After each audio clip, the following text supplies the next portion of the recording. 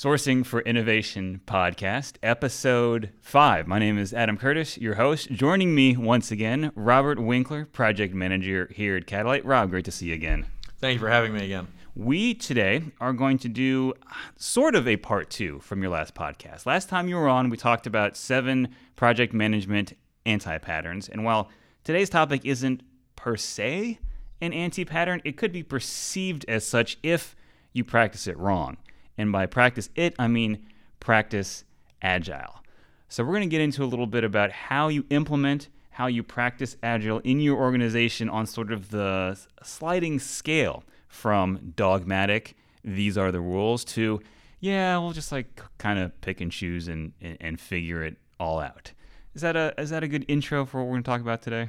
I think so. I think you really captured what we're going to be discussing. So the impetus for this a little bit is an article that you came across about this idea of faux agile, which is there on the sort of the less constrictive, let's say, side of the scale, where you pick and choose some agile principles, you mix them up, you do them in a probably not a great productive fashion. I'm sure you've seen stuff like this in some of the projects that you've had to manage, correct? I have seen agile practiced in some very interesting ways that were very clearly counterproductive. So, I think a good idea right now, though, is to kind of clean up this definition of faux agile, though. Please. Agile itself, the word means to be able to change rapidly, to adapt. So the idea of being able to kind of pick and choose what works from different agile methodologies or frameworks is not a terrible idea. That's actually probably a great idea. Faux agile, from what I've seen, though, is when you are just going through motions. You have picked and chosen some things, but you're just doing them. You're not getting the value out of them, which then leads to doing them incorrectly, not understanding them. So when you're not getting the benefits of agile, but you're, quote, doing agile, sure, that's faux agile. So in those situations, what is really the cause of the anti-pattern, the quote-unquote, I'm practicing agile but not really getting any value of it? Is it not really understanding the processes? Is it laziness? Is it, what is it? It can be a combination of things, actually. The first one everybody likes to go to is not understanding it, because agile is not a concrete practice. There are different methodologies, different frameworks. People make livings trying to teach these methodologies and frameworks to organizations because they can be fairly complicated, or at least new if you've never done them before, and kind of scary. So what that's one way that they can go wrong. The other way is not lack of adoption, lack of embracing what you want your organization to do. Someone comes up and says, oh, I hear if we go agile, we're going to be faster. So pick a framework and use it. And let me know how it goes. And then the rank and file is like, okay, sure. All right, we picked this framework. We're doing it, boss. See? And the boss is like, is it working? And they're like, yeah, sure, it's working. Exactly. In those situations, what can prepare you better to get the value out of Agile? Well, the first thing I would say is you need to understand what framework you're picking, if you're picking a particular framework. And by that, I mean you have all of these different methodologies. You have Scrum, you have Kanban, you have XP, the list goes on. You need to understand what benefits those methodologies try to garner, try to give you, and determine if those are in line with what you're trying to achieve. The worst thing you can do is start using an agile framework and it being insistent upon we follow this method, but it's not really what's going to fit your organization. That's the first thing you need to do, is determine if you're going to use a methodology, which one is right for you. Sure. And then second, going back to adoption, everyone in the organization needs to be on board with this. A common thing that I've seen recently in one of my projects is you have a business unit that they want to get things done. They want it as fast as possible. They are okay with the development team using an agile framework. They're like, all right, that's how you get it done. But part of the one of the tools that the team uses is a backlog management tool, and the business is not embracing that. They want things still done in Excel spreadsheets. They're not on the same page as the team. So you can't have it 50-50. It needs to be all or nothing. The entire organization has to embrace whatever framework or methodology we're using. So let's say in that situation, the business team does get on board. So we now have alignment between the business and the actual development team. You've picked your methodology. You've picked your way that you're going to do Agile. And then from there, how do you really decide, all right, out of the Agile Manifesto, which one of these are we going to follow to the letter of the law? And which one of them, as you said, you can be a little bit more agile about doing?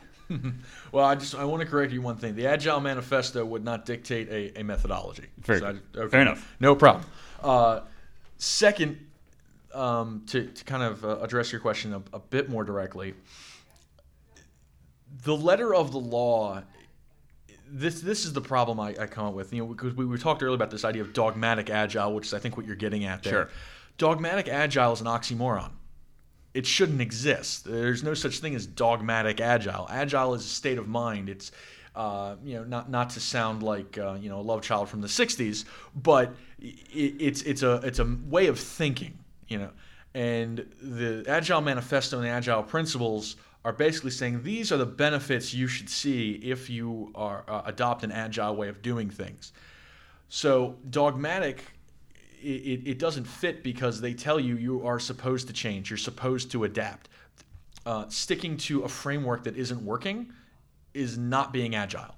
Sticking to a framework that needs to change for whatever reason is not being agile. So there's nothing wrong with picking a framework and saying, you know what, everything's working except this one piece, this one particular meeting or this one way of doing things. We need to change that. It's when someone says, no, we can't change that, well, you're not doing Agile. And to me, that's the real faux Agile right there. Again, you're going through the motions, but you're not really getting the benefits of it.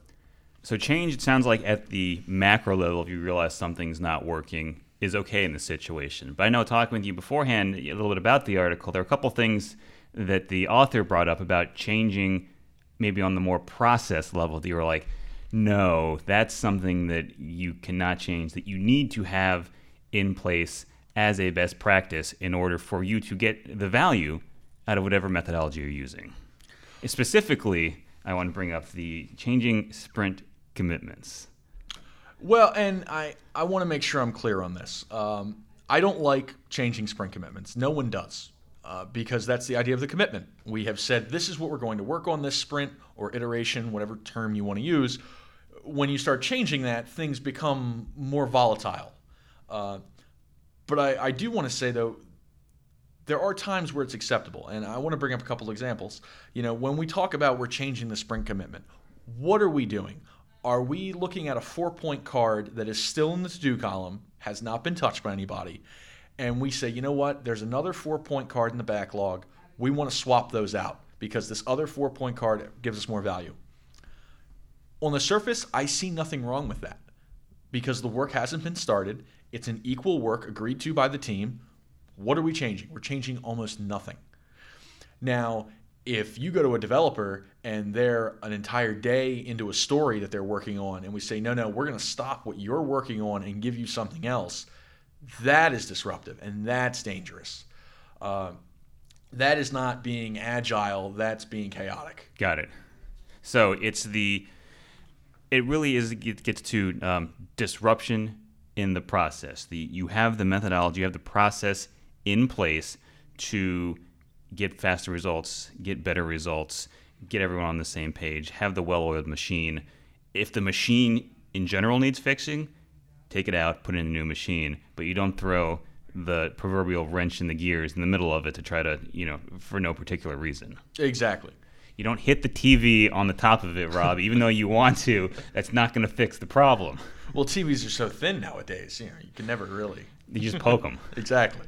One of the other things mentioned in the article here that, again, you disagreed with a little bit here was the author's, definition of done.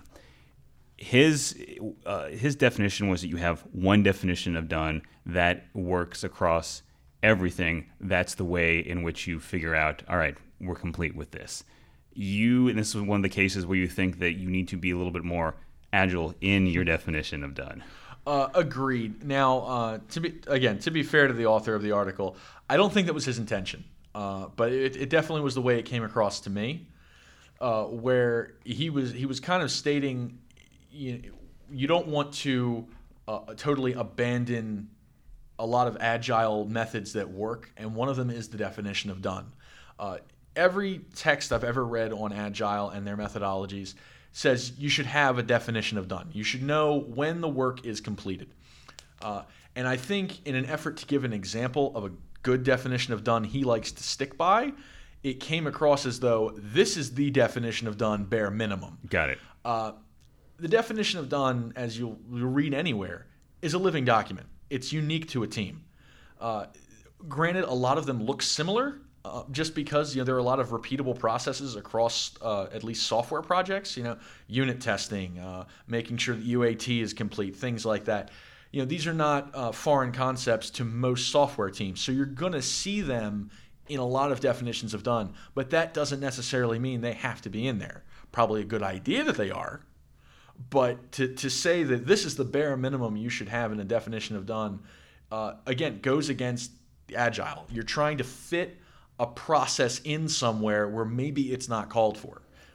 Yeah, because most places aren't sort of the green field in which you can start from scratch. You are taking a methodology or a practice that hadn't been used before in an organization, trying it first, you said, to sort of shoehorn it in there, get what works. You can expand it and become more comprehensive over time, but you are always going to be competing with somebody else's agenda or processes that are already in place. Correct. Now, I do want to say that the author of this article, when he was talking about the things you are almost concrete and absolute across the Agile projects, the greater point he was trying to hit, though, was the idea of the Agile sanity check, which I really agreed with him on. It's where the organization, the team members, everybody gets together and say, what are we doing? Is it benefiting us?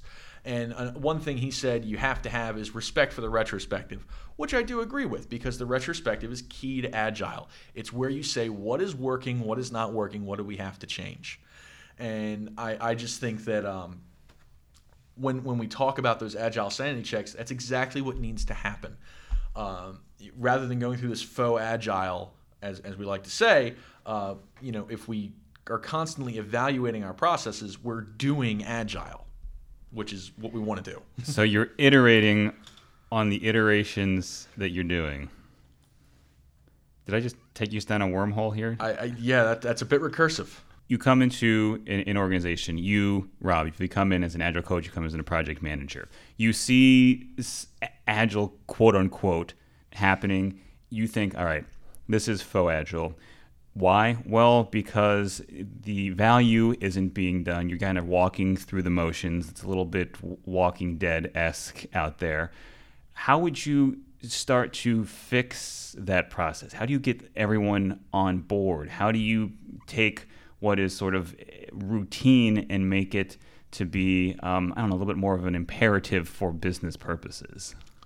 Well, it's kind of one of the first things you do as any consultant. You walk in and you try to figure out the goals of the organization. What are we trying to improve? What are we trying to achieve? Are we making our releases, but we'd like to make them faster?